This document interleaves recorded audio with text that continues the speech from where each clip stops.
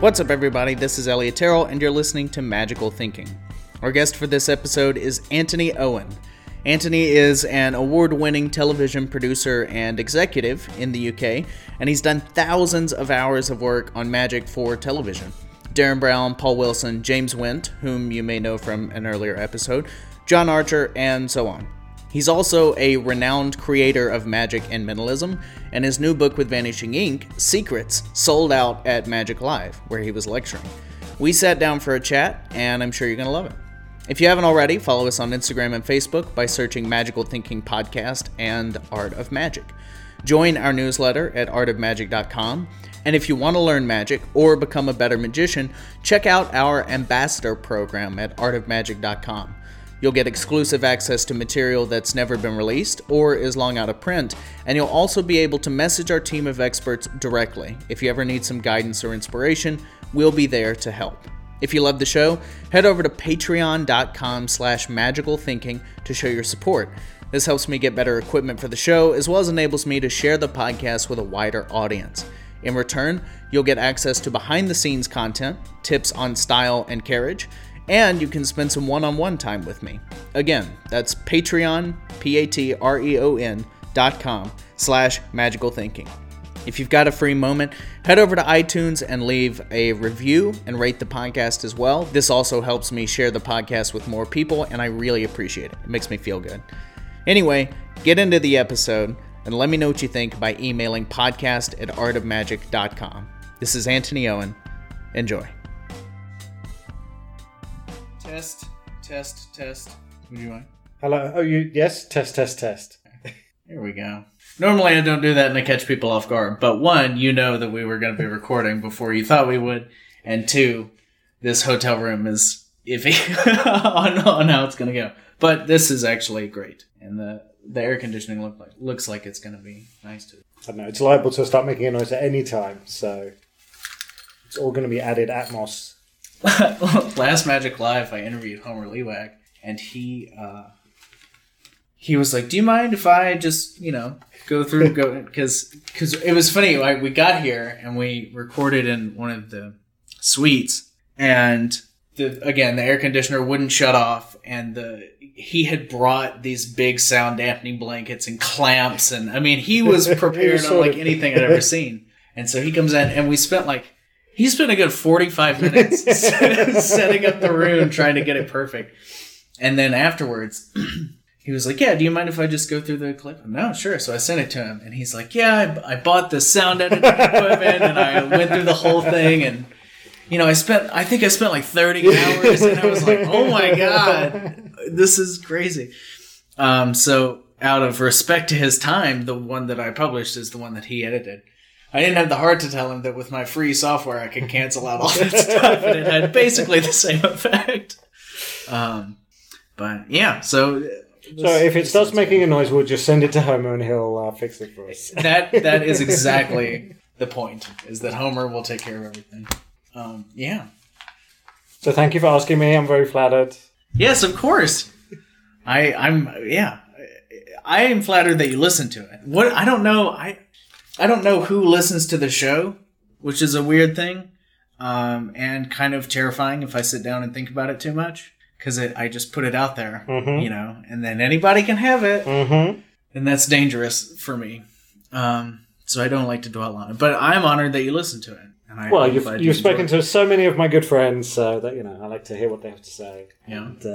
And then I got hooked on it, and I listen to people who aren't good friends, who I'm also interested to hear what they say. So I like. I do like a magic podcast, and I do like hearing people with a passion for magic, like we both have, rambling and hearing their thoughts. And everyone's got interesting views, and even people who I don't know, it's interesting to hear what they have to say. And because we all obsess about magic, and we all have thoughts and interesting stories to tell. Yeah.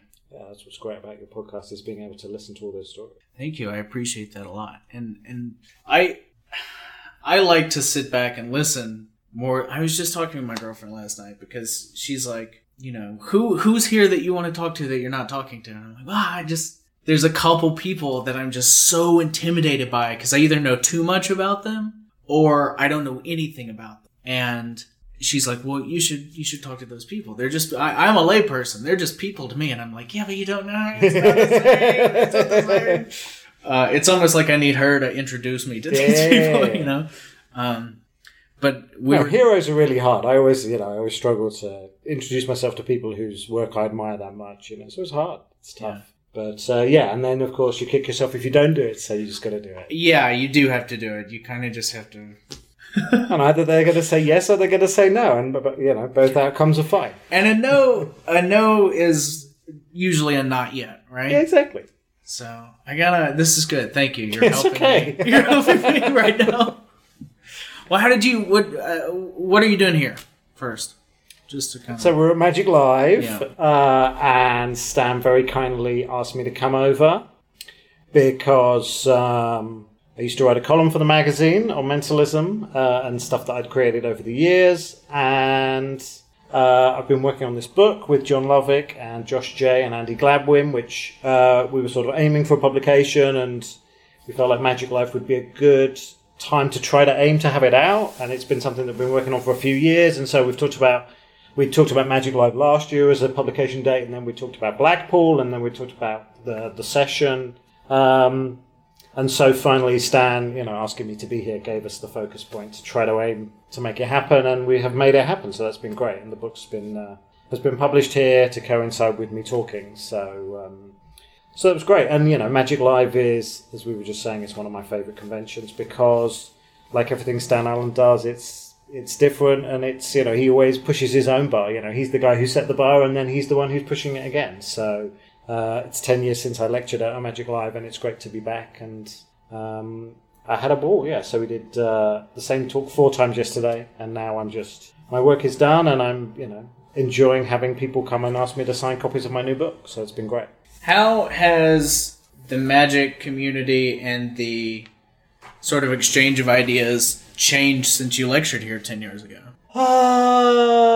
Well, as I say, you know, Stan's increased his, you know, it was a great convention. I came to the first one in whatever it was, 2001, and it was the best convention I'd been to because Stan reinvented what the Magic convention could be. And 10 years ago, he'd raised the bar again, and I come back and he's continued to raise the bar and is doing stuff that feels like it's different to any other Magic convention in the world. And, you know, there's been, in the 10 years since then, there's been EMC, and now there's Penguin Live, and there's Murphy's doing weekly lecture, you know. So, you know, yeah, the way that Magic is taught has changed. And from what I hear, the Magic convention experience is sort of going through it's going through a roller coaster of some conventions are really down in terms of their attendance. But also that's because people like Stan and people like Josh and Andy and people like Richard Kaufman are increasing the bar, and, you know, and the stuff that Dan and Dave are doing around live events and live gatherings. You know, that's just raising the bar for everybody else. So, you know, I don't feel like people say, "Oh, Magic Convention's dead." I don't think they're dead. I just think they're going through, as they should be, they're going through a process of reinvention, and entrepreneurs are changing the experience. And not just, you know, they're not just entrepreneurs, they're just people who are passionate about how Magic is taught and how these events are run, and Stan and Dan and Dave and Josh and Andy and Richard are at the forefront of that. Okay. So I think that's what's changed in terms of conventions and live events, and then in terms of, people are learning online. You know, that's something that's grown in the last 10 years. Being able to, you know, not go to a weekly Magic club, but actually sit in front of your computer at a time that you choose and watch the world's greatest Magic lecturers by paying a subscription, which is the same as being a member of a physical Magic club. Mm-hmm. So I think that's really changing things. And, you know, that's changing the sort of Magic Society experience. And also there's a generational thing, but there's always been a generational thing about the social aspect of Magic clubs tends to attract the older members of the Magic community, not the younger members of the Magic. And that's a pity because, you know, I learned to be a magician by hanging around with those older guys and shutting up and listening to what they were saying. You know, I learned to be a magician by sitting in a car and going to Magic conventions or going to Magic societies, and the conversations around the magicians that we'd seen, by listening to the older guys talking about why they were good or bad. That's sort of how I learned how to be a magician, as much as I did by performing magic. And I think that, you know, but now there are new ways of learning. Podcasts, video tutorials. And that's just a different way of learning that isn't the way that I learn. It's not better or worse, it's just different.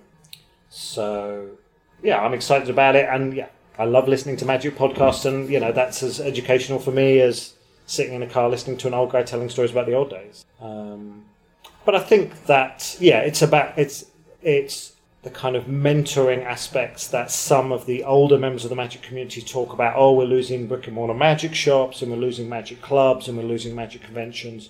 And it's kind of that one-on-one mentoring thing. But I think, you know, that does still exist. It just exists in a different way in our community in places that maybe aren't as, that aren't like magic clubs. Yeah. Have you found that, because I've found that the older guys are still holding things very close to the chest, but because information and secrets and knowledge are so much more readily available now, younger people, and I don't mean people, you know, in their 20s, I mean guys that are like, you know, 40s, early 50s, are now at the level of knowledge and experience that maybe the guys in their 70s and 80s were a few decades ago. And now people are able to share more quickly and more efficiently, and so this knowledge base is trickling down faster and faster, and I don't know where I was going with that. I just it's a magic convention, but I think the need for the social aspect of it is still very important, but I'm interested in trying to bridge that gap. I don't know. I'm just rambling now. But what I mean, no, I think that magic forums and social media does provide a level of the interaction that face-to-face can provide. And I think, you know, and obviously people are seeing magicians on YouTube and getting into conversations with them and then having private conversations offline that we don't see. Mm-hmm. You know, there's kind of the public conversations that we do see, but then quickly that, you know, and they are being mentored, albeit by people who maybe don't necessarily know everything, but at least they know something and at least they're supporting to a degree.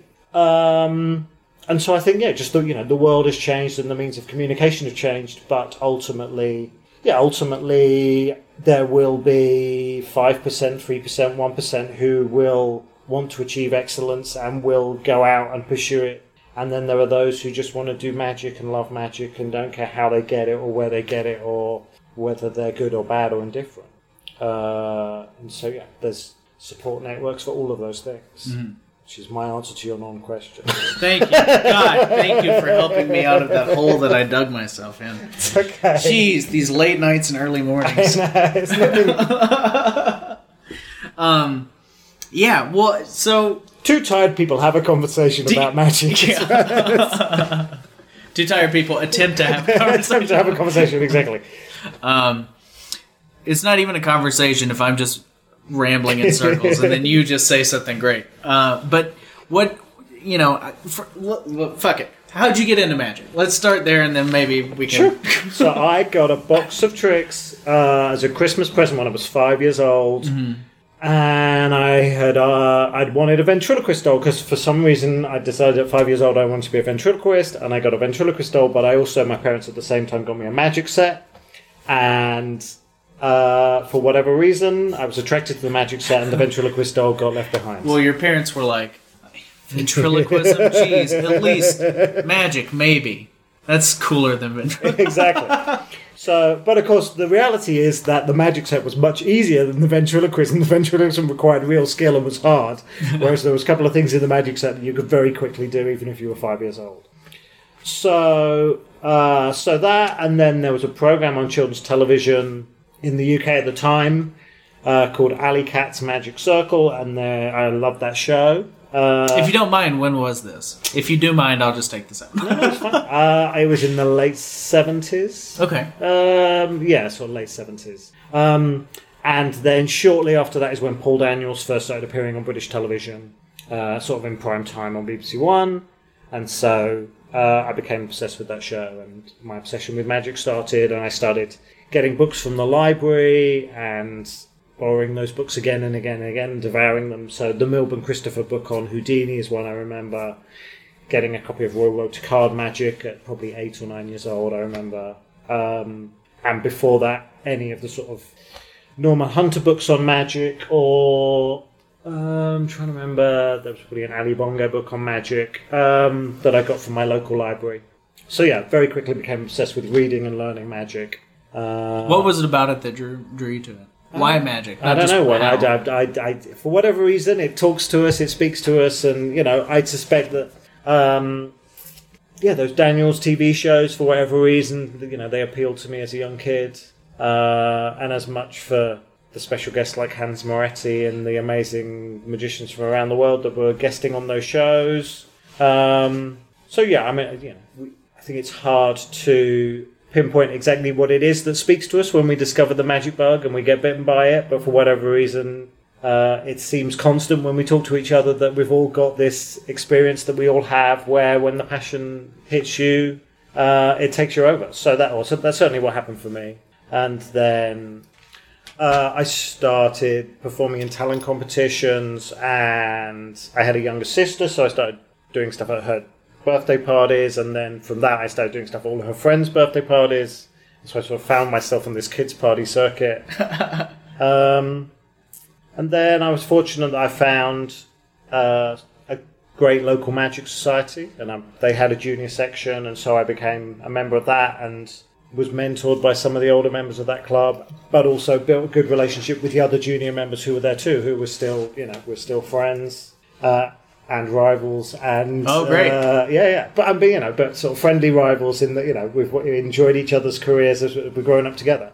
So that's been interesting. And then when I got involved in the Magic Circle later in life, after I became a member of the Magic Circle, I helped the Magic Circle set up their Young Magicians Club because I think it's important that the mainstream magic societies should be supporting young magicians and encouraging young magicians and building networks in place. And as I say, I think that works for, those sort of things are right for some people, and other people, it's the Magic Cafe, or it's Facebook magic groups, or it's podcasts, or it's YouTube, or, I think people find their place, and they find their friends, and they, and together they go on their magical journeys. But, that's what worked for me, and, certainly, it was interesting, I had lunch with Paul Wilson a few years ago, and we were sort of talking about the fact that we were probably, he and I about the same age. I'm 45, he's probably about the same age, and we're probably the last generation of magicians who learned how to be magicians from reading books. And there are magicians younger than us who have chosen books and literature and magic magazines from the past as being the ways that they have learned magic. But yeah, I remember being in my teens and getting my first magic video on VHS, and that as a new way of learning magic being exciting. And now video is the content, that is the way that everybody consumes most things. Yeah. But I think, there's a richness to magic books, magic literature, magic magazines. And people like James Wendt, who you interviewed, he's as obsessed with magic books as I am, and he's from a different generation. And so, I think there are people who still, I think there's people who read magic books, there are people who buy tricks, there are people who buy magic videos, there are people who just go to YouTube and that's how they learn. There's people who learn best in a convention setting, there's people who learn one-on-one, and then there's people who learn from all of those forms and others. There are people who never buy a trick and just watch other people do tricks and then learn them and copy them. So the magic world is made up of all those people. Yeah. I'm finding I don't usually go to the big magic conventions. I've only ever been to Live, and this is a great convention. I love the hang. It's great. Stan does a phenomenal job. But I have come into contact with more people that are unlike me here than I do at other places. And it's what you're talking about. To me, books have always been this sexy, I was always attracted to erudition and, obscure magic references and, knowing the literature. All of that sounds very official, and I'm a real magician because I own a book, and that was always very attractive to me. But, seeing and talking with people that don't feel that way, I am having to empathize with them and allow for that space to go, okay, this is why I feel this way, why do you feel that way? And then we can kind of move in each other's directions. And I think a lot about, how to learn magic. As someone who runs a website that teaches magic, it's well, what can we do to help people get this so that they're not just copying? Because that's the big argument, right? It's like you see somebody on TV or you learn it from a video and you just copy what they do. I mean, how many Darrens, how many Blaines are there, right? And so I think books, you learn how to learn magic from learning magic from books. And then once you've learned how to learn magic by learning magic from books, then you can learn magic from videos. Because when you're reading a book, you're actively engaging with the thought of the prop in your head if you're not actually doing it in your hands. And as you read more and learn more, you go, oh, I hate this move. This is a cool idea, but I hate this. Okay. And while you're learning the rest of the method, you're already supplanting it with your own construction and your own thinking and timing. But that only happens after you have built a foundation. So you learn your foundation through books. And then while you're reading them, you go, oh, I'm not, Eddie Fields. I can't talk like he could. But I can use this principle when I'm here and do that kind of thing. And then once you've kind of figured out that you're creating your own magic while reading another person's trick, that's when you go to video. Because now you're never thinking, great line, great body, it's not that thing. It's like, oh, okay, you're automatically, you're seeing the idea and immediately applying it to yourself instead of going, the whole picture is what I have to now do. Does that make sense? Totally. Okay. No, I think that's all. I agree with all of that, and I think that the other thing about reading is because you're filling. Yeah, it's you're using your imagination and you're filling in the blanks, and so you're not seeing everything, and so you're having to. There's a level of personal interpretation as you're imagining what this is, and often you can read it. I have created my own tricks by misreading something in a magic magazine and thinking, oh, this is what it is, and then going back and sort of jumping ahead because it's like, oh yeah, I know this trick or I know this performer and I get what this could be, and then actually what I've thought it is totally different to what it is. So, in some ways, because you're not getting all of the information that you do from a live performance or from a video, books are better for that. And also, thing that Max Maven said to me once, which is about the speed of learning from a book, because I can learn so many more tricks by having a stack of old magic magazines and reading through them in the time it takes me to watch one old L&L video, in which I might learn 4 tricks, but I've got to sit through the performance, I've got to sit through the explanation, which is done at the speed that the performer feels that it has to be for the general magic populace. Mm-hmm. Whereas because I've read some magic or I know some magic, I can sort of skim read magic books or magazines at a much faster pace. So in terms of speed of learning, once you've got that foundation, reading's a much faster way to obtain lots of information. Totally. But yeah, I think, everybody will find their own ways of learning. There are people who are great magic performers that have never read or owned a magic book, or a magic DVD, or a magic, or anything. Just have obtained the content and the material for however they've obtained it, and they're just natural performers who can make it fly. But yeah, I believe that we become better magicians by reading, and by reading stuff, it's easier to put a personal interpretation on something and to try and make it fit your character or fit the kind of performing moves or style or things that come from the way that you interpret it as you read it. Yeah.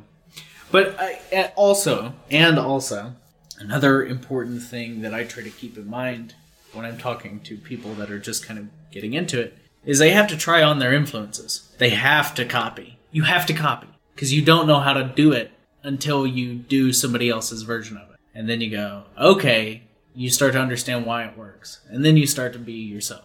You can't understand yourself until you've been somebody else. Yeah, Darren has a really great, exactly that point, which is, as a young magician, that everyone tells the young magicians, don't copy, don't be other people. But actually, you're a young magician. You got to, I was Paul Daniels. A different generation after me with David Copperfield. A generation after that with Blaine.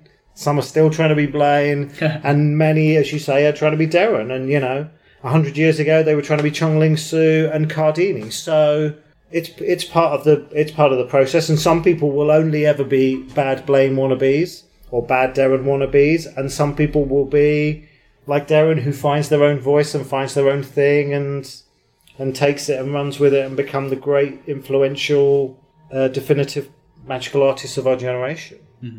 And the only way you do that is by becoming comfortable on stage or becoming comfortable as a performer. And the easiest way to do that is to emulate in the early stages. The point at which you turn from the cocoon into the butterfly and you discover who your own character is on stage, that's the point at which it becomes interesting. It's a process that few go through, but for those that do, then it's great. When did you have that metamorphosis?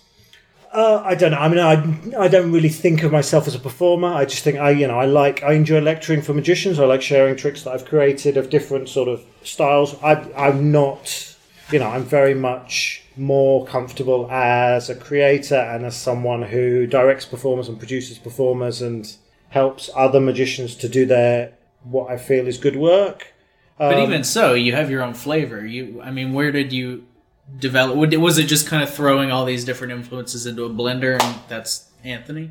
Yeah, I guess so. I mean, I don't think of myself as a performer. When I lecture for magicians, I have to get on stage and do my thing, and when I do talks about my work, as I sometimes do, then I feel like I just get up there and deliver what I am. But I don't feel. Yeah, I'd say that on my level of skills, I would say performers low down the list, and I'm much more about being a creative and being a writer and being a director and a producer and much more of a collaborator with performers rather than being I haven't been a magical performer for many years. I just happen to have I get to scratch my performing itch by lecturing and performing for magicians and sometimes talking about my work, but it's not something that I spend a lot of time thinking of. Sure. I'm much more comfortable and feel like I deliver my best work when I'm behind the scenes working with people, helping them to be better. Are you able to slip into somebody else's voice and understanding? Because I would imagine that involves quite a bit of empathy. Yeah, but also that's, for me that's easy if the person has a strongly defined character and a strongly defined sense of who they are. So it's easy if you're dealing with a strong, clearly defined performer. So you can think about what works for this performer or that performer or this kind of TV show or that kind of TV show or this kind of theatre show. And it's hard when you're just trying to think of what's a generic good trick that could fit anybody, because that's less interesting. Yeah. You want to write and create and collaborate with performers who have strong voices. And often that means that the stuff that you're suggesting they don't like because they've got such a defined taste of what they do want. Yeah. But the conversation hopefully might help them to find that. And then when they've got something, you can go, well, try this or try that. Once you've got a good collaborative relationship with someone, then you're sort of in tune with what not only works for them as a character, but also what works for them in terms of methods that they're happy with and comfortable with and things that they can make fly that maybe other performers can't. Sure. And oh no, I lost my train of thought. It's about when there is a performer that has a strong point of view, that puts all these constraints on the creative process, and that's where interesting solutions come from. That's where really good stuff comes from, is you have this tight bubble. You gotta go, okay, to mix metaphors, we gotta hit the target, right? Yeah, Darren talks in Pure Effect or in Absolute Magic about the filter. You've got to go through that filtration process. Or maybe Tommy Wonder talks about it in Books of Wonder. I can't remember. But, it's about defining, having a filter so little work can get through because your filtration process is so fine. As opposed to just, I'll just go to the dealers and I'll buy any trick and any trick I can make work. It's like, well, okay, that's fine. And, for people who just want to do tricks for their friends, or who aren't looking to find a strong performing persona or a strong character, any trick will do. But actually, the more defined your character becomes and the more defined your venues become, then you're starting to filter your stuff because it's going to work for your audience, it's going to work for your character, it's going to work for the places that you're working or the places you're performing. Yeah. And what's interesting, I'm a big fan of the Jerks. I'm sure you read the Jerks. And what's great is finally here's someone who's saying, here's what the venues of the amateur magician are, and there's been this whole generation of magical literature and magical education, which has all been about being a professional magician and where professional magicians work. And actually, as Paul Harris has previously written about, most magicians aren't professionals, and now there's someone who's sort of, coming up with theories and a voice that surround interesting stuff that amateur magicians can be doing. It's not the Henry Hay Amateur Magician's Handbook. It's kind of like, here's a voice for all these amateur magicians. So I think that's really interesting. And what's interesting about the stuff that he's writing about is, from a sort of television perspective, he's thinking about venues and places that are outside of the world of the professional magician, and that's kind of the place where it's interesting for the television magician to be, because you can put a camera and a magician anywhere. Yeah. And that allows the audience to live vicariously through the spectators. And that's what's always been great about the stuff that we've done with hidden camera magic, because you're doing magic in a way where they're not even, the people in the situation aren't even aware there's a camera, they're not aware there's a magician, and so it's an interesting playing field, an interesting sandpit to be playing in that isn't just magician does trick for spectator reacts, which has been the sort of the standard magical narrative for so long. And there's nothing wrong with that, and as Blaine changed everything and reminded everybody it was all about the spectator's reaction, but that, since 1997, that has been the way that all television magic has been. And certainly, we've always tried to move it on and do something that isn't just a recreation of the Blaine model. Mm-hmm. Do you want to talk about some of those projects? Because there are numerous. Sure. What was the first one? Well, even early days. I'd worked in television before, so I worked with Paul Daniels on his last show for the BBC. How did that happen? That was great. Same way that, it's like I wanted it to happen, so I made it happen. So, and that's just by, making connections with people, talking to your heroes, letting them know that you've got thoughts and you want to get involved, and, sometimes they say yes and sometimes they say no. And so, things happen because you make them happen. So, that's how that happened. Just, and, 9 times out of 10, it's probably a no, or there's no reply, and 1 times out of 10, well, not even that, not even a 10% success rate, a 1% success rate is still, it's worth having a go. It's worth sending the email or writing the letter. So, I wound up working with Paul. And so, I'd done stuff. And as a kid, I'd gotten television as a kid magician. So I sort of understood how television worked, and then had consulted on a few things and started working with Objective on a kids' magic show with Stephen Mulhern called The Quick Trick Show as a producer and a consultant. And then that was around the time that Blaine had sort of broken through on Channel 4 in the UK. And off the back of Blaine, we were able to get Darren onto Channel 4 on those early Darren specials. So Blaine totally opened the door for Darren, but then it was always about, okay, well, how do we take it, but move it on, make it different. I think there's a difference between, there's the copy, it's about copying, and then there's about inspiration and trying to move things on. Yeah.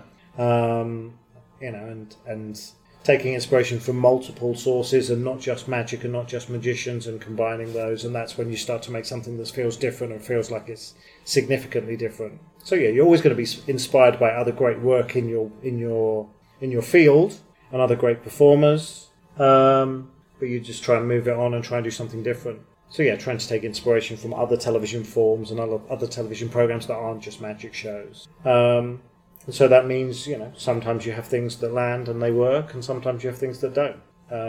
You talk about your successes and you ignore your failures, or try to. So I've made lots of magic on telly, and it's interesting because it's a creative medium that consumes lots of content, and so that forces your creative muscle to come up with lots of content. And for many magicians, it's just about creating stuff that will work for them in a professional environment. So they're looking for a very small repertoire. Television magicians, video magicians, YouTube magicians are looking for a lot of content. And again, that's what's interesting about the Jerks, because it's about the amateur experience, which is needing a lot of material because you're performing for the same people over and over and over again. Yeah. And that's good because it forces magicians to be creative or to think about stuff that they're coming up with, and having to come up with a quantity of stuff. And sometimes with television magicians, learning how to learn quite quickly a lot of tricks, and write a script and learn a script and then do it and then move on and never do it again. And those are different skills to the skills of the magicians of old who spent their entire lives creating 12 minutes that they did day in, day out, week after week for different audiences. What are some of the ways that you can hack your learning essentially. I think it's just a muscle that you learn. It's like, it's like any muscle. You can learn how to write a script, how to learn, it's the same process. You just got to do it quicker. But you've got a deadline and you've got a goal and you've got a date by which something has to be done. And for many magicians, that's the hardest thing. The hardest thing is finishing a project when you don't actually have a deadline. So, if you don't give yourself a deadline, you're never going to have that great 10 minutes or have that great video that you put on YouTube, because it's always going to be, whenever it's ready. And if you haven't got a deadline, then it will never be ready. It's been the same with this book project, giving ourselves a deadline of, okay, well, this is when we're going to have it published by. It's given us the focus to do it. And having the deadline of I'm going to do a one-man show, which is 1 hour. I'm going to take it to a fringe festival, or I'm going to have a 10-minute act. I'm going to enter a close-up competition at this convention. Just giving yourself a deadline as opposed to just whenever it's ready. It'll never be ready because you don't have a deadline. So by having a deadline of, okay, well, next Tuesday we're filming this trick in this location with these people, the trick's got to be ready, that gives you the focus to go and have that trick ready. And so, you very quickly, TV magicians, YouTube magicians who, it's like, I'm going to post a trick a day, every day. Just giving yourself that deadline forces you to put out the content and forces you to build that creative muscle. So I think it's not, the people who do it are not any different to any other magicians. They just have the determination and the passion and the focus to do it a lot. And then, once you're doing it a lot, then the creative muscle will get better and bigger and stronger, and you'll be able to do it in any situation. And then the filtration process kicks in, because through experience, you know what works for you and what doesn't. And also, you'll get feedback from your audience, and you know what works for your audience and what doesn't. Because we live in this amazing age where we no longer have to hide in the toilets after the show to listen to the audience. The audience is there, especially if you're in a public forum like on television, there's too much feedback. It's like you can sit watching the show, go out on your phone, and you can see exactly what the audience thinks about how everything is done. And learning how to filter that feedback and how to deal with that feedback is interesting too, because that's a level of audience feedback that David Devant and Houdini and the magicians of old, they didn't have any of that. Yeah. How do you deal with the feedback in a way that balances what the audience wants with creative and artistic direction? You just have to have you have to find a place that is comfortable. Again, Darren has this great thing that it's a bell curve, and you're going to have the people who hate everything that you do, and they're going to have the people who love everything that you do, and in the middle are sort of like, are the sensible people. And it's hard to ignore those. So, you can either only listen to the people who love everything you do and believe that you're a genius. You can people who hate everything you do and think that you're terrible, or you can listen to the people in the middle and go, okay, well, that's the general feeling about the work, and then you respond accordingly. But ultimately, you've got to give what you've got to give, and then it depends. If you're working for a particular broadcaster and they've got a strong view on what they want the shows to be, then they will tell you what their view is, and you've got a customer, you've got a client, you've got someone who's telling you, yeah, we love your magic, but can you go around while they're eating the food and do the tricks? It's like, do you do that? Do you not do that? How much of an argument do you want to get into? It's like, well, you come and do magic, but you got to do it dressed as a wizard. It's like, okay, maybe I don't want to work for this agency. It's the same thing. If you're working in a theatre, there'll be theatre producers telling you what they think it should be. If you're working for a television network, there'll be network executives telling you what they think it should be. And so, it's always the balance between the commercial and the artistic and what you feel you want to be doing. And those are all choices that only the individuals can make.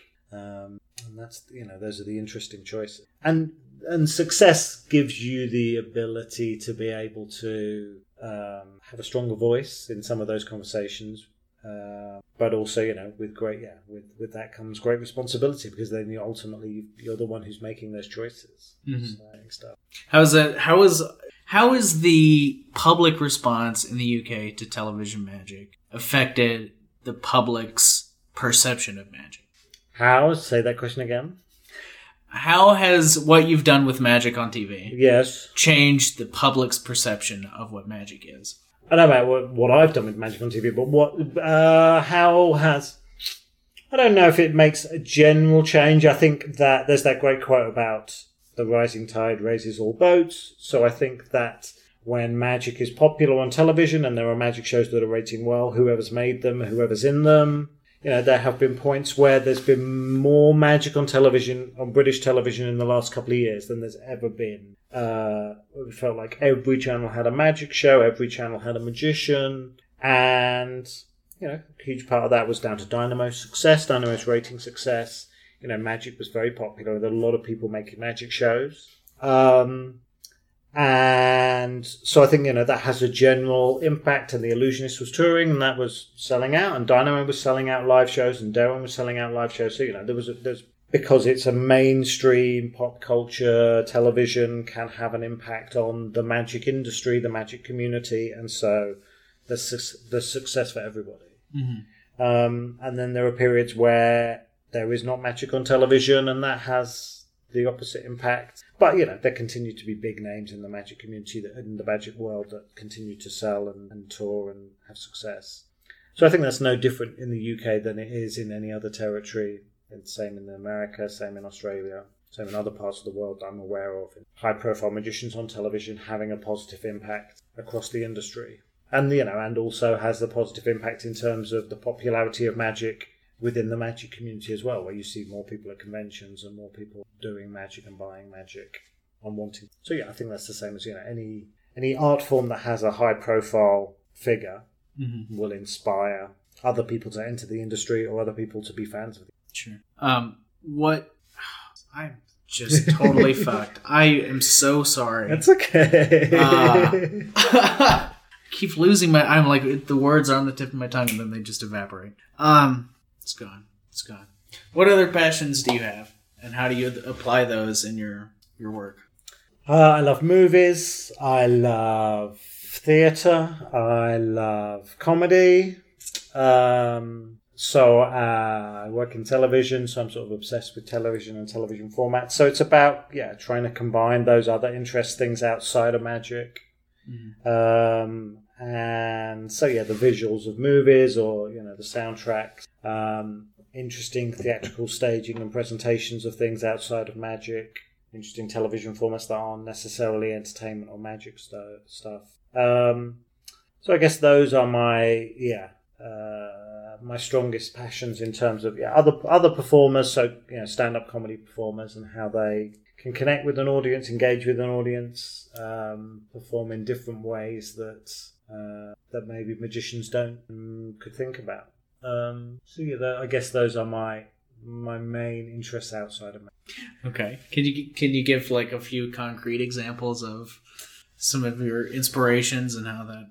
Yeah, so something I talked about in the lecture the other day was because I work in television, I'm obsessed with television, and I understand the role that television plays in pop culture. So I've created magic tricks around television shows. So the one I talked about yesterday was a trick based around Big Brother and Survivor and that sort of reality television competitions. So I have a mentalism routine, which is a fun on stage thing. We're coming up and getting dressed up as people in reality shows.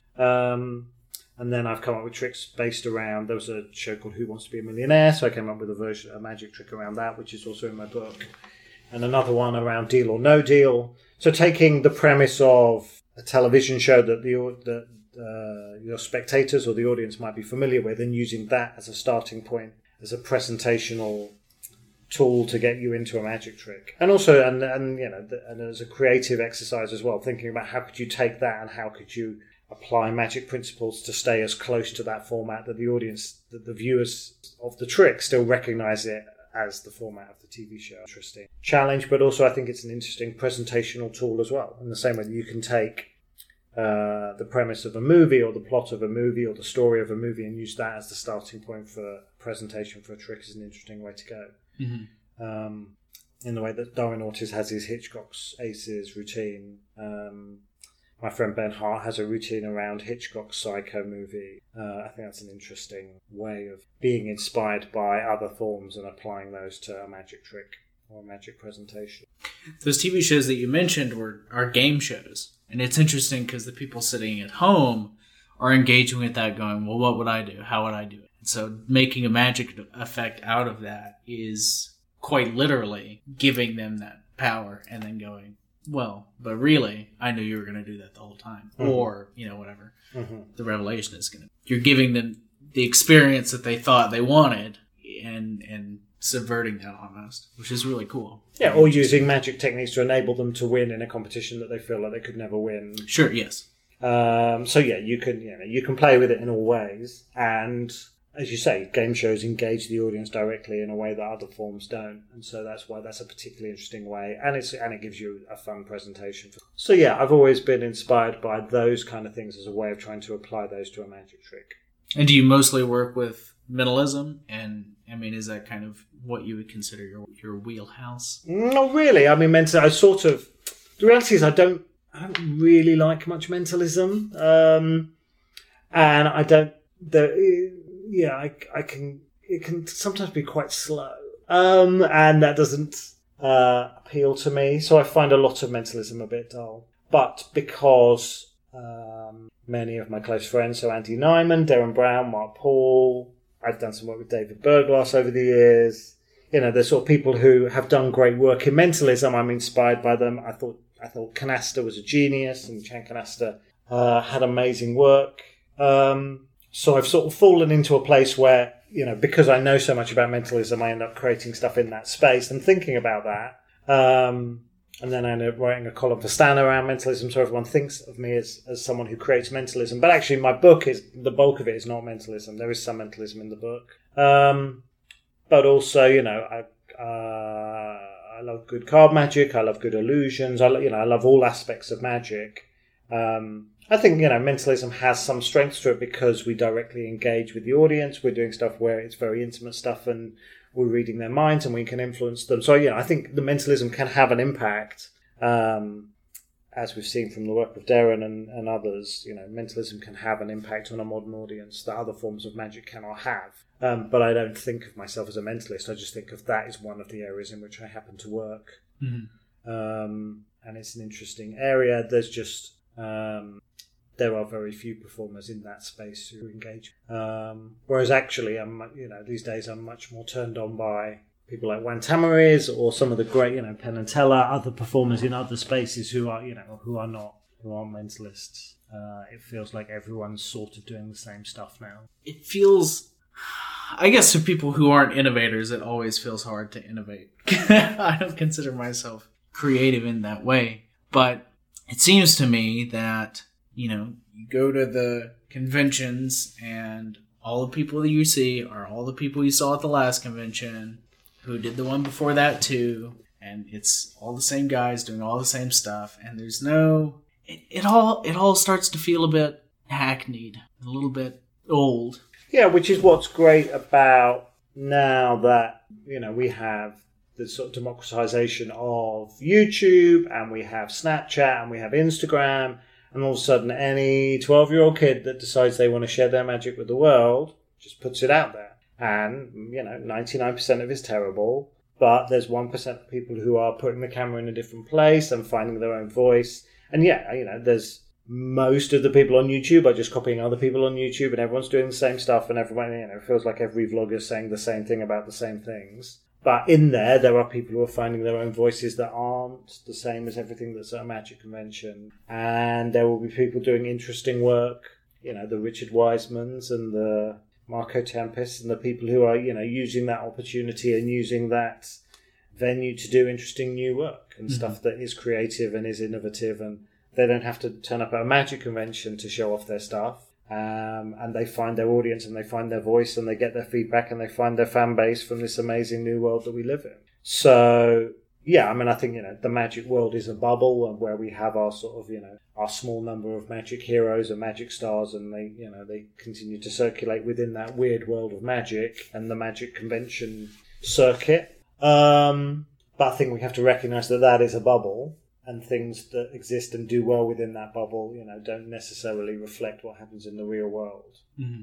And we now have this amazing new real world where it's no longer television executives or people who are making choices about what the world sees, because there's now this new generation of people who can share their work with a big, wide audience with great ease. Mm-hmm. And there's hundreds of hours of it being uploaded every minute, so, it's hard to rise to the top of that. But I think, good work will always find an audience, and an audience will always find good work. So I think, through that, there are people doing amazing, interesting things. And they're not only coming through that form, but, there's certainly, that is one place where they're able to find a voice and find an audience. Why is it TV that fascinates you so much? Because, I mean, the way that you're talking about this, the social media and the rise of the internet, it seems that, it's all going there anyway. Do you think much about shifting, pivoting, or are you? No. I would say,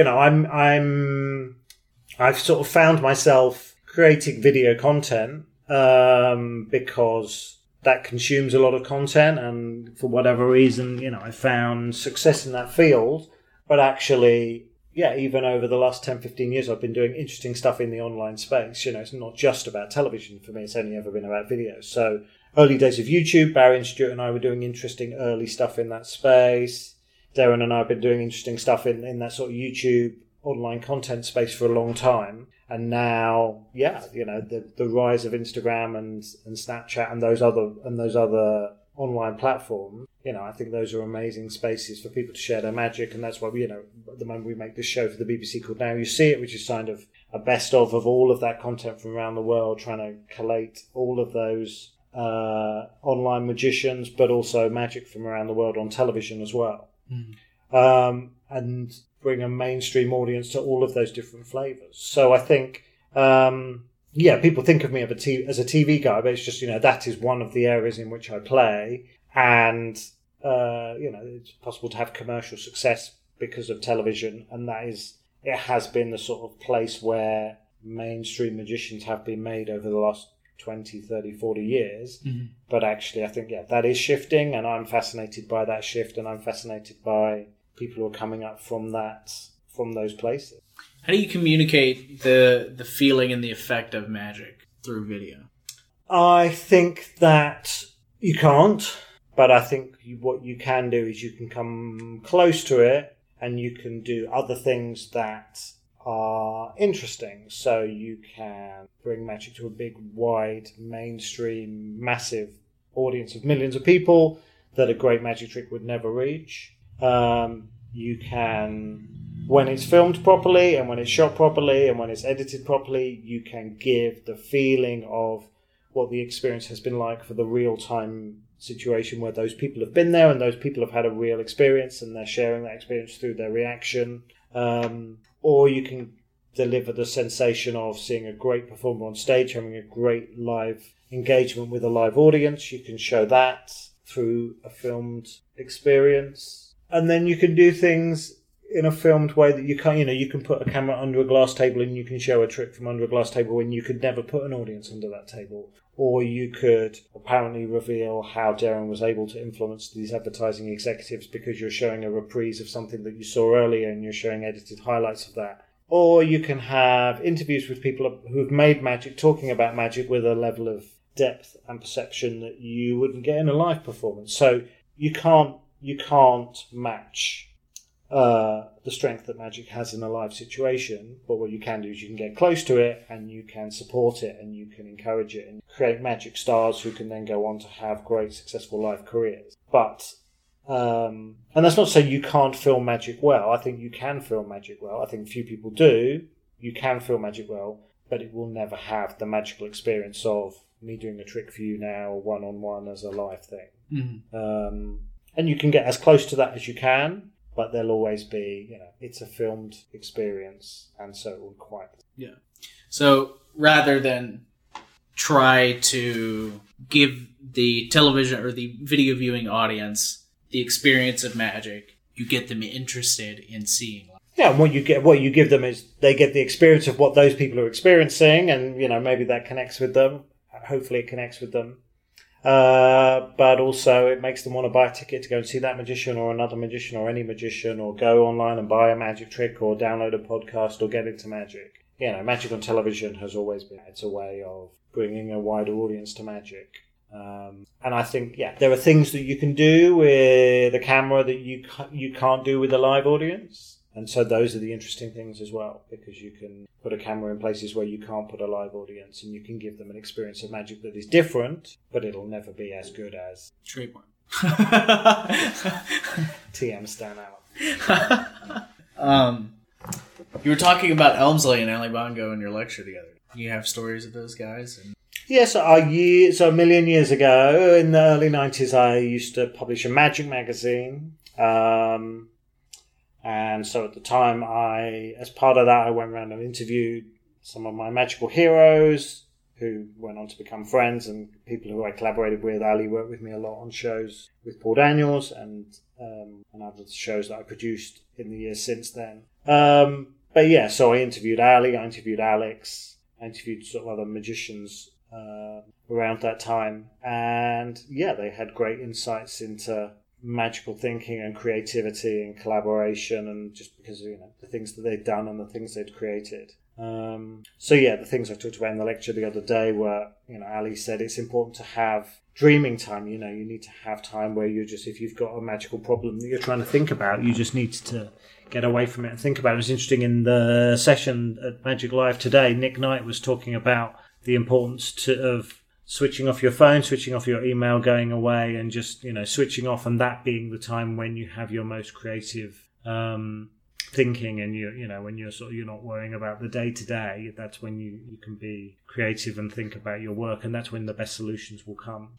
And Elmsley said something similar, which was about he didn't think of himself as a creator. What he thought, his vision was that these ideas sort of floated by, and when he saw a good one, he took a shot at it and hoped that it was another good idea. But it wasn't. He wasn't in control of it. It was just something that he was able to make these choices when they appeared in front of him. But yeah, so they were both. I mean, Ali was someone I was sort of closer to than Alex. I only got to know Alex a little towards the end of his life, but they were both, along with lots of other mentors that I've had, amazing people who.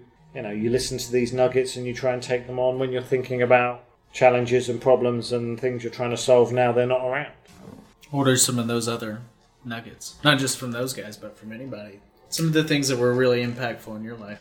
So another mentor for me was a guy called Patrick Page, who was a Scottish magician who spent a lot of time with Fred Capps and Ken Brooke. And, Pat would always have and he spent a lot of time with Al Coran, another British mentalist. And Pat's attitude would always be to go for the most direct, most blatant, most bold method. Because, he had a very strong on-stage performing persona and character.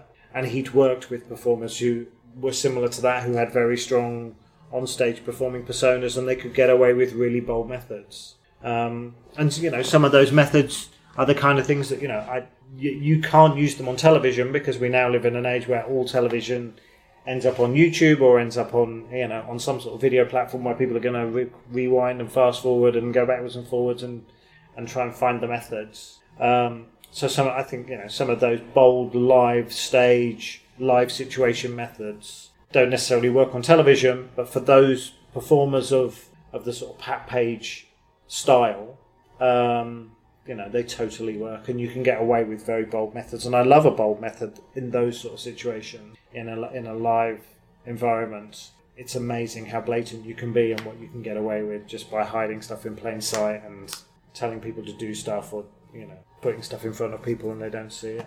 I always love and am fascinated by the idea that because you're the magician, people around you will do whatever you tell them to do without question. Mm-hmm. They'll just accept it. Mm-hmm. It's part of the powers that we have. That you can, you're the magician, and as part of the magic thing, you have to do this thing, and that's what it is. Sheeple. Exactly. Why I still am. I don't know. This is resonating in me today for some reason. But why is it that some regular people see amazing? I mean, the stuff that got us into magic was not necessarily good magic. Mm-hmm. It was not phenomenal. It was Mm-hmm. not incredibly well done. But then people see Blaine, or people see Darren, or people see Dynamo, or Aussie, or Delgadio, whatever. Mm-hmm. And it doesn't... I don't understand. I don't know. Why is it... And they don't get it. Yeah. Some people don't get it. Some people don't get it. Why don't people get... Why doesn't every single person get bit by the bug? Because it speaks to some people and it doesn't speak to other people, and it speaks to some people at a certain time in their life. Yeah, no, it's, I'm asking you for the answer. Oh, yeah. Okay. Give me 1 minute and I'll come back. No, I think, in the same way that some music that does it for some people and doesn't do it for other people, and some movies do it for some. It's not. And also, it wouldn't be interesting if all people loved all. If they all got all magic. And I think as all the people you've named, they've all worked hard to find a way to use magic as a way of speaking to their audiences of whatever size or place that audience is. And they're all aiming to touch as many people as they can, but they're never going to get everybody. Yeah. And they're all going to have nights where it's going to land with some people and not with other people, and then some nights where it's going to land with everybody, and some nights it's not going to land with anybody. I cannot answer that question. No, it's unanswerable, but it's something that's like stuck in my head, And I think you're absolutely right when you say, not everybody likes all the same music. Not everybody has their own individual experience. Yeah. There'll be matters of taste. There'll be, people of a certain generation will look at Dynamo and it's not for them, or people of a certain, I showed Cardini to my kids, and they're like, after about 10 seconds, they're bored. It's like, it's just not gonna speak to them because it's, the taste is different, and for whatever reason, it's not going to happen. So, and then, at a different point in your life, you come with a level of patience for something, and you'll take on something that you wouldn't have taken something, at another time. Mm-hmm. How are you enjoying Magic Live? I'm loving it. I'm exhausted, but I'm really loving it. I'm seeing like a lot of friends that I don't get to see very often from all over the place, and meeting some new people, and spending quality time with people that I really enjoy and admire that I haven't really got to spend time with. That's really nice. Thank you for asking. You're very welcome. I know, I was still thinking about the thing. What's great is that I could just chop all that silence out. Great. Or you could cut it all out, put it all at the end, like you did with the Assy Wind one. Yeah, there we go. Perfect. This will be another very long one. It's just, you just hear the air conditioner running. 4 hours of air conditioner. Well, how are you growing? What are the things that you're excited about and still interested in? So it's been great working on the book. The book's been a long time coming, so I'd like to do some more writing. Definitely want to do some more lecturing, more performing. I'm enjoying doing more of that these days. Mm-hmm. Good. For all the things we've talked about, the Magic Convention circuit, I love it, and I love being a part of it, and I am enjoying being back in that world and having the time and the opportunity to do more of that. Mm-hmm. So I'm very much enjoying that and hoping to continue to do more of that, and continuing to be creative around magic, about stuff that isn't just for people I work with, so I can share it with the magic community. So I'm going to do more of that, and having interesting and exciting conversations about doing that stuff, and exploring the new opportunities and the new spaces that are out there to do that. And also, not just looking to do magic on television, but also looking to do more in the live space, doing more directing for theatre, and also, my obsession with the sort of, the new world of social media and the way that people are learning magic and teaching magic and performing magic, and what the opportunities are for magic and magicians around that. Mm-hmm. And I think there'll always be mainstream magic on television. There'll always be mainstream magicians. There'll always be mainstream entertainment. I don't think that stuff's going to replace. But I think that, the way that people consume it is changing. So Netflix and Amazon and Hulu and the SVODs, that's all changing the power of mainstream broadcasters and mainstream networks. And I think that's good to have another voice that's out there and another home that's out there for people. So I think that's going to be interesting. All of those are the things that fascinate me and are currently keeping me awake and thinking about what we can do with magic in those spaces. Mm-hmm. Whilst also continuing to recognise that magic is something that still should be witnessed live and is a live experience, and what are the other ways in which we can bring live magic to a modern audience. Yeah. What is your personal goal for what it is you do? I mean, do you have like a guiding beacon at the end that you're like, this is the difference that I want to have made? I don't have... My goals are to do what I love doing, mm-hmm. as much as I can, mm-hmm. and to find other people who are good at doing the bits that I don't like doing. So it's only been about recognizing what are the things that turn me on, what are the things that get me excited, what are the things that keep me awake and get me up in the morning, and to do those things as much as I can and get other people to do the other bits that I don't like doing. Yeah. That's kind of my goal. That's kind of my, what are the things I love and how can I do them as much as possible and try to avoid doing the things that I don't like doing. And I think, when you do that, for me, that's when I do my best work, when I'm with people I like and who I like collaborating with and with whom I feel like we do good work. And then when I do that, I find we have success, and then I find people want to pay for that success. Mm-hmm. But I'm not particularly driven by money. I'm not particularly driven by success. I'm just driven by enjoying the journey. Yeah. And if I'm enjoying the journey, then, it feels like I'm doing good work. And if I'm not enjoying the journey, then I just want to go do something else that I am going to enjoy. So that's kind of, I don't have a thing about wanting to revolutionize magic or wanting to win awards or do this, those things will come and that's been nice, but that's not the thing that inspires me or excites me. I just love magic and I love working with magicians and I love working with people who want to make good work. So that's my guiding principle. Yeah. Just trying to be present in the joy of creating. Exactly. Right? It's because you can get bogged down by doing stuff that you really don't. It's just because sometimes it's really hard to make. It's hard to make magic shows on television. It's one of the hardest forms to do because there's so many things that have to be right, and there's so many things that you need to keep an eye on. And so if you're going to work that hard, it should be on something that you're passionate about and you love, and that you can be proud of at the end when you've made it. Mm-hmm.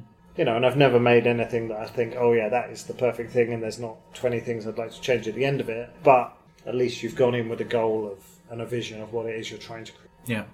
How important is this is a two-parter. Mm-hmm. I hope I can remember both parts. The first part is how... Say them both now while you remember them. Yes, that's what I'm going to do. That's what I'm going to do. Is how important is narrative when you're doing magic on TV? And then the second part is, what can you tell, let's say, amateurs about creating a narrative that they can use, like concrete stuff they can think about when they're trying to come up with a trick? So I think narratives are important not only on television, but in all long-form pieces, I guess I would call it, or anything. But even in a short trick, having something, it's got to have a beginning, a middle, and end. It's got to have the essence of story within it. Yeah, but people say that. It has to have a beginning, a middle, and an end. What does that look like? People don't understand. It's so hard to conceptualize when you're like, okay, I want to come up with a trick. What does it mean to have a beginning, a middle, and end? People say it has to have texture and an arc. I don't know what that means. What does that mean? That's what I'm asking. Well, all tricks have to have an end, otherwise they're not a trick. Sure. So they always have a conclusion. They always have a moment where the magic has happened. Mm-hmm. So actually, all good magic tricks, they have that inherent within the structure of the trick. So the card is chosen, the card is lost, the card is found. The thing is torn, the thing is restored. So all the essence of story are there, but then trying to build a bigger narrative on top of that, I think is a harder challenge. But then that becomes about character. So it becomes, the character of Cardini is the conflict between him and the objects, and his sort of tipsy, bewildered state. So, yeah, I think it's hard. And then what's the advice for the amateur around narrative? I mean, I think narrative, it sort of has to come from the character. So it has to come from who you are as a performer, and then what's the journey that you want to take the audience on.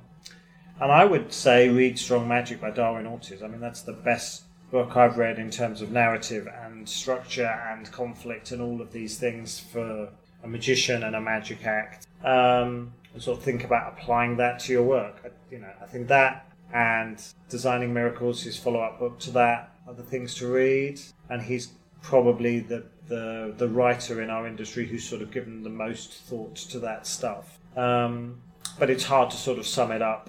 I think all good magic tricks have a beginning, a middle, and end to them. Otherwise, they wouldn't. They have. What's good about magic tricks is they all have a conclusion. They all have a summing up. They have a button on the end that works. What becomes hard is when you want to take one trick and put it next to another trick, and then you're trying to have a narrative of a story across a TV show or across a theatre piece, and that's hard. That's hard. And so then it's about character, and it's about the story that you're trying to tell with the character in the way that Derek does, or the way that Darren does, or some of the work I've done with other performers does. Or it's about having a high concept. So with the TV show, so we did a TV show for the BBC for children's television, which was a hidden camera, candid camera show where we put cameras into primary schools, elementary schools, and we told the kids they had a new substitute teacher, and that teacher was a magician and magical things happened in the classroom.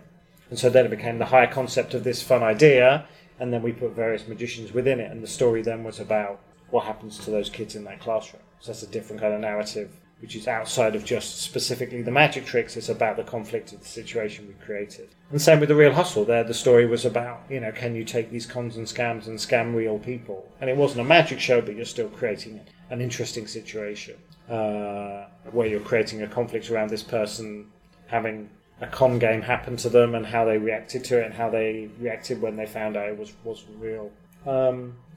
So yeah, those are other specific examples, but they're not necessarily magic trick example. So yeah, read Darwin Orton.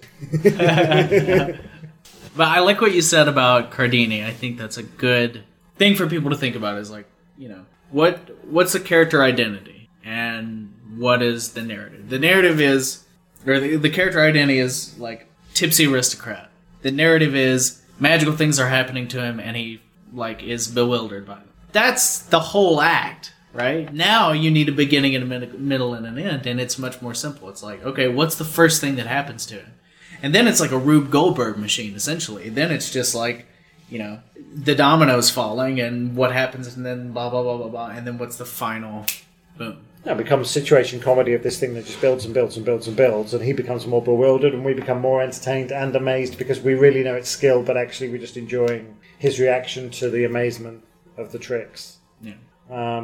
In that way that, Geller is his own reaction shot because he's the person who reacts bigger to his effect than anybody else in the room. He's more amazed by anything than anybody else.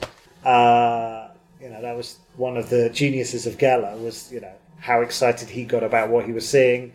And Cardini was a different version of that where he was surprised by the magic that was happening to him and he was disassociated from the skill, even though he had great and exceptional skill.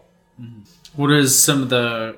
God, I need to quit asking about favorites. But what are the cons from The Real Hustle that you remember the most? The first ones that pop into your head. The first ones that pop into my head. I don't know. I love the audacity of the jewelry shop scam, where you just sort of wander in and pretend to be the police and say that there's been a crime and take the jewels out of the shop. The really big, audacious ones where you just sort of wander in and take control of a situation saying that you're some form of authority. It's a long time since we made them. It's a long time since I've watched them. So there's none. I mean, there's ones where, selling people renting people a flat that you don't even own, that you've just sort of got the keys for that day because you're renting it. Selling people a car that you don't own because you've just hired the car, or you've told people that you own the car.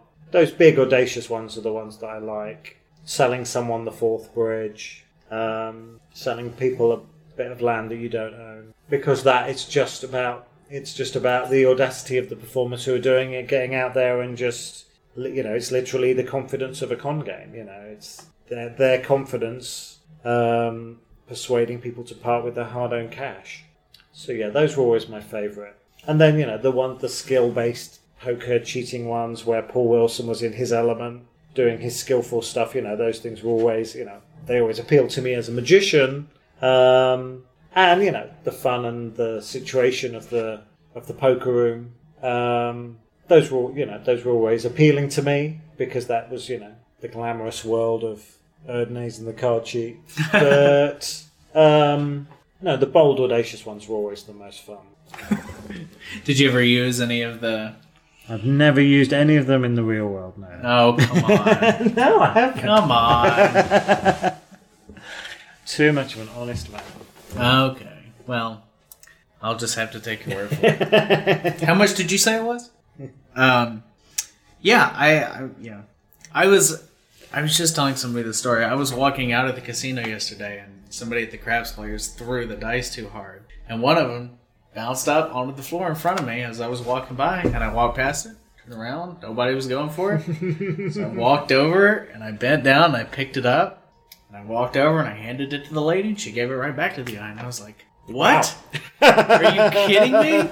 Just switched in. We could have just taken the whole casino. It was crazy. I was like, because there was no... Do they not know this casino is full of magicians? Right? First of all. And I bent over my whole body. I could have done the most audacious switch in the world. Wow. And nothing. It was crazy. Wow.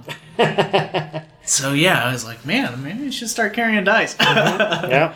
Just hand them back like a very obviously not the same completely die. Different color. Yeah, it's like purple and sparkly. It's like from like a kid's game or something. Yeah, you'd be pleasantly or unpleasantly surprised what you could get away with, I'm sure. Yeah, wow.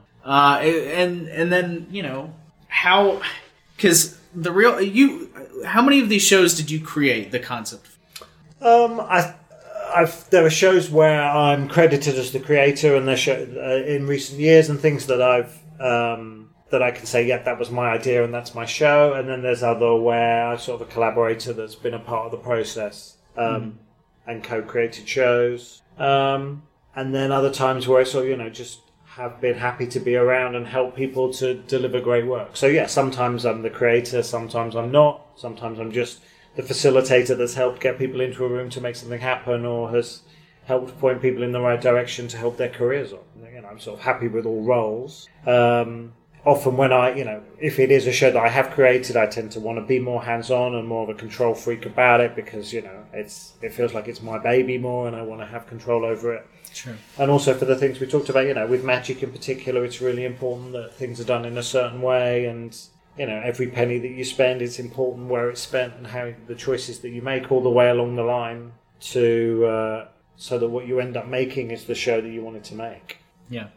In regards to creating shows and making shows, how in touch with the guys coming up are you, and looking out for kind of the next, No, I get pitched by everybody. Everybody wants, I'm in a fortunate position that, certainly within magic, people know who I am and they know the shows that I've made. So they see me as someone who they want, they want to work with, or they'd like to work with, or they at least want to start engaging in a conversation with.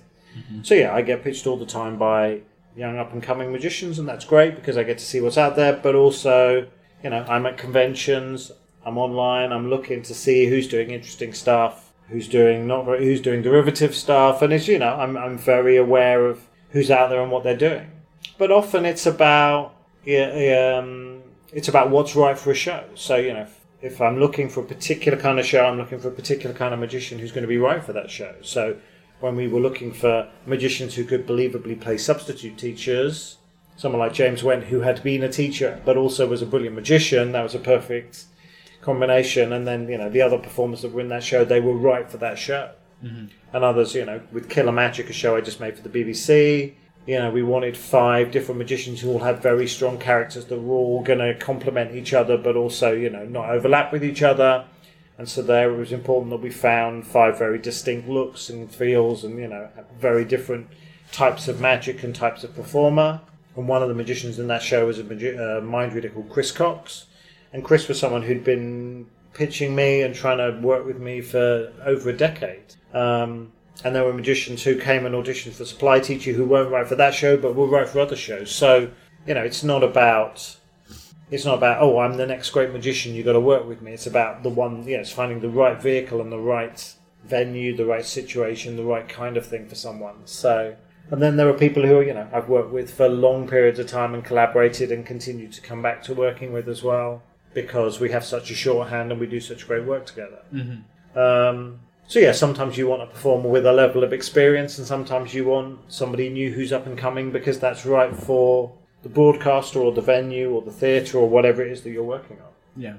And that also speaks to, again, that it's not necessarily a no, it's just a not yet. Yeah, it's a no for yeah, exactly. It's a no for now, or it's a no for this project. Yeah. So I think, that's an important lesson for people who are looking to become, magicians on television, or in trying to break through and trying to get into certain kind of shows. It's an important thing to remember. What are other important things to remember? be easy to work with, be open to collaborating, be hardworking, passionate.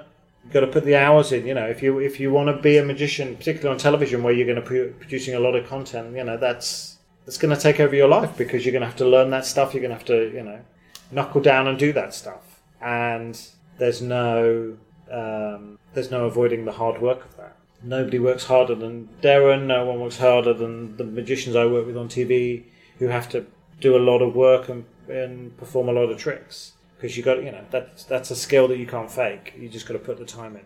Yeah.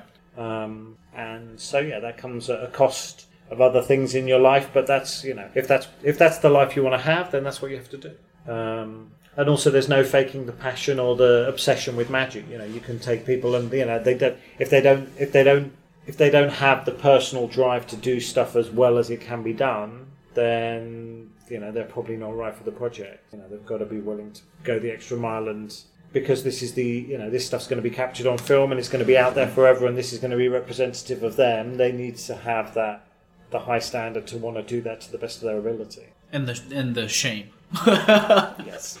There's certainly a magic community that's ready to shame them if it's not good enough. Just yeah. This goes back to what we mentioned, or what we were talking about at the beginning, which is that this goes out to people. I have to not think about who's listening to it. Yeah. We're just having a chat. Oh, exactly, and that's usually what I have to tell people. So it's no big deal. It is astonishing to me that people that I've had on who have performed all over the world, who have insane chops, incredibly knowledgeable, and they're nervous.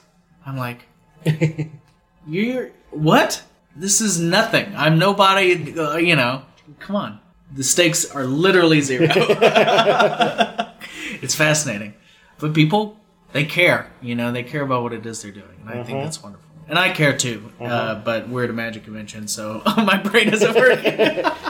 We are not caffeinated enough to be having this conversation. That's true. Yeah. Are you a caffeine person? Do you do coffee or tea? I'm definitely a coffee person. Definitely a coffee person in the morning and tea in the afternoon. Except at a magic convention where it's coffee all day. Coffee all day. Do you drink? And then I'll have a little glass of wine in the evening. There you go. Great.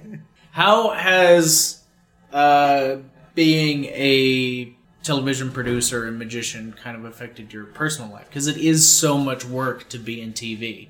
Hours are long, and then magic on top of it is such an obsessive hobby / profession that, Yeah, I'm fortunate that I have had a level of success early on in my career that I was able to kind of design my life in a way that I wanted it to be. So I was able to have a 9-to-5 job effectively. So I was able to have a wife, and I've got 3 young kids, and I've been able to balance that in a way that freelancers and people that are at different points in their career, different points in their life, I think it can be hard. Mm-hmm. It's hard, and it's certainly hard for famous people to have celebrity and success and have a family life. It's hard because you're in the public eye and you have to live a life and you have to be on the road and all those things. So I'm in a fortunate position that I've been able to design the kind of life that I wanted to have based on a career that I wanted to have too, and a passion that I have, and I've been able to travel and do that and have an understanding family.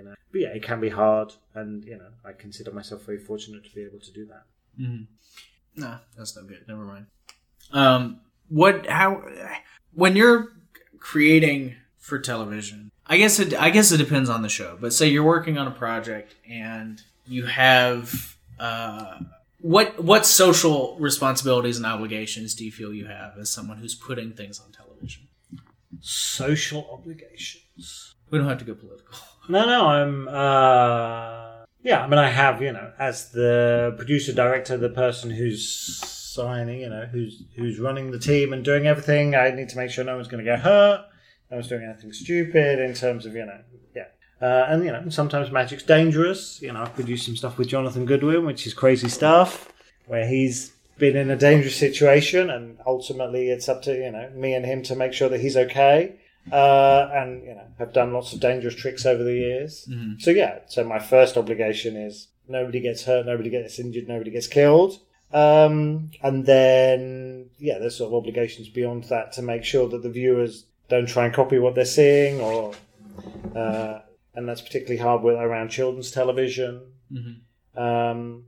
Because often magic involves a level of risk or a level of danger. That's one of the classic conflicts in magic, is that, we talk about doing stuff that is potentially dangerous. So that's always hard.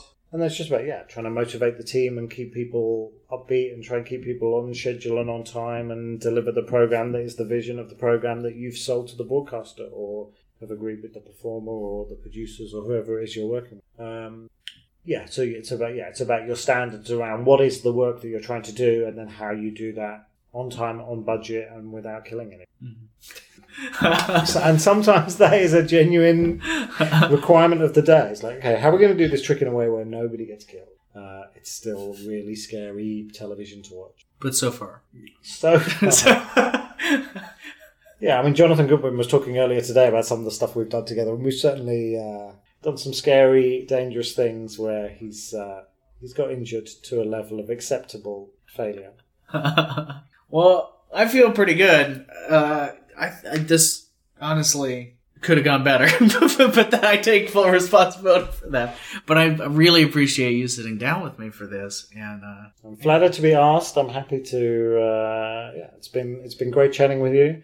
I was trying to remember what your final questions. They're always the same. I'm thinking, I must plan my answers for these, and then I can't even remember what they are. Well, then I'll mix it up so that even if you had planned them, we wouldn't get it. What's your favorite magic book? What's my favorite magic book?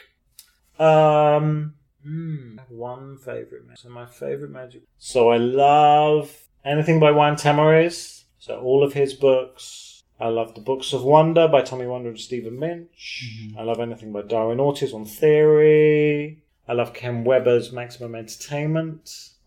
I love The Real Road to Card Magic because it was one of the first books I got that was a proper real magic book. Plug your book. I'm not going to plug my own book. I'll let other people. I've plugged my own book enough. I think we did that earlier.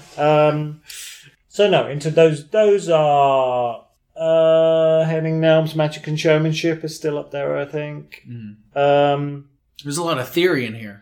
I have an obsession with magic theory. Yeah. But it's sort of magic theory in practice. How so? What do you mean? Well, just in terms of the Tommy Wonder books, the theory always relates to a trick, or it always relates to, he always made a way of, it wasn't just theoretical for theoretical's sake. Mm-hmm. And I think Ken Weber's books, it's all practical examples as opposed to theoretical examples. Because I think those are the things that anybody can apply to anything they're doing. It's not just about, it's not theory in isolation. It's all applied theory to make anything we're doing better. Mm-hmm. And all worth thinking of. Yeah, and again, even Tamariz in 5 Points of Magic is always giving you specific examples for how the things he's talking about can relate to you. So I think those are my favourite magic. Favorite non-magic books? Favourite non-magic books? I'm a big fan of the author Nick Hornby, so I've read all of his stuff. Anything that he puts out, I read. I'd say anything by Nick Hornby. Great. What is that? He is a London-based author writing about contemporary London characters. So he wrote the movie High Fidelity. Okay. Jack Black is in. Mm-hmm. He wrote a movie called About a Boy. He's a kind of modern lit contemporary writer writing about London life.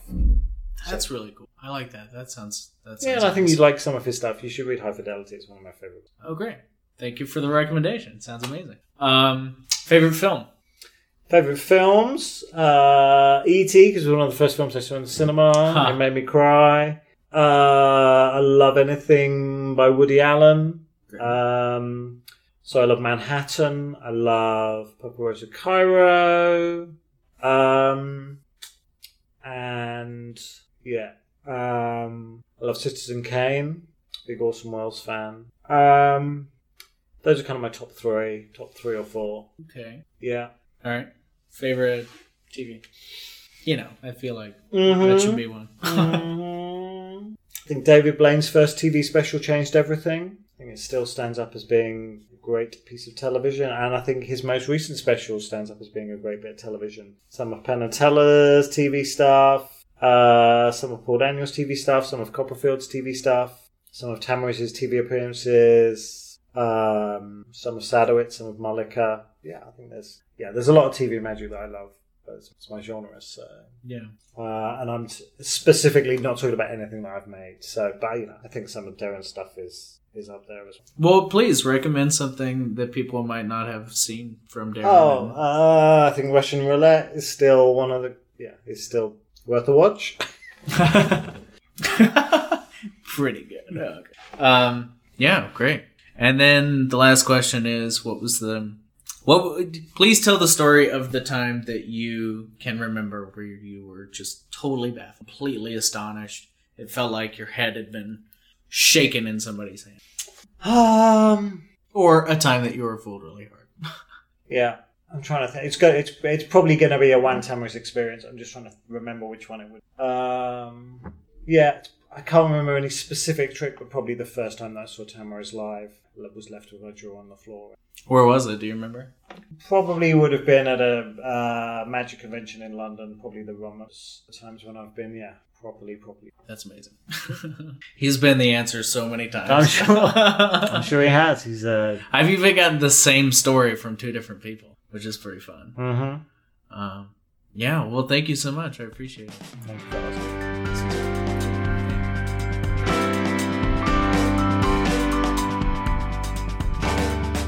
Thanks so much for listening to Magical Thinking. If you enjoyed the show, head over to patreon.com. That's patreon.com/magicalthinking and become a patron to support the show and get access to exclusive content. Feel free to interact with me on Patreon, through the Facebook group, which you can find by searching Magical Thinking, or by emailing podcast@artofmagic.com. Follow us on all the social media channels and tune in every Thursday for a new episode. I'll see you next Thursday. Cheers.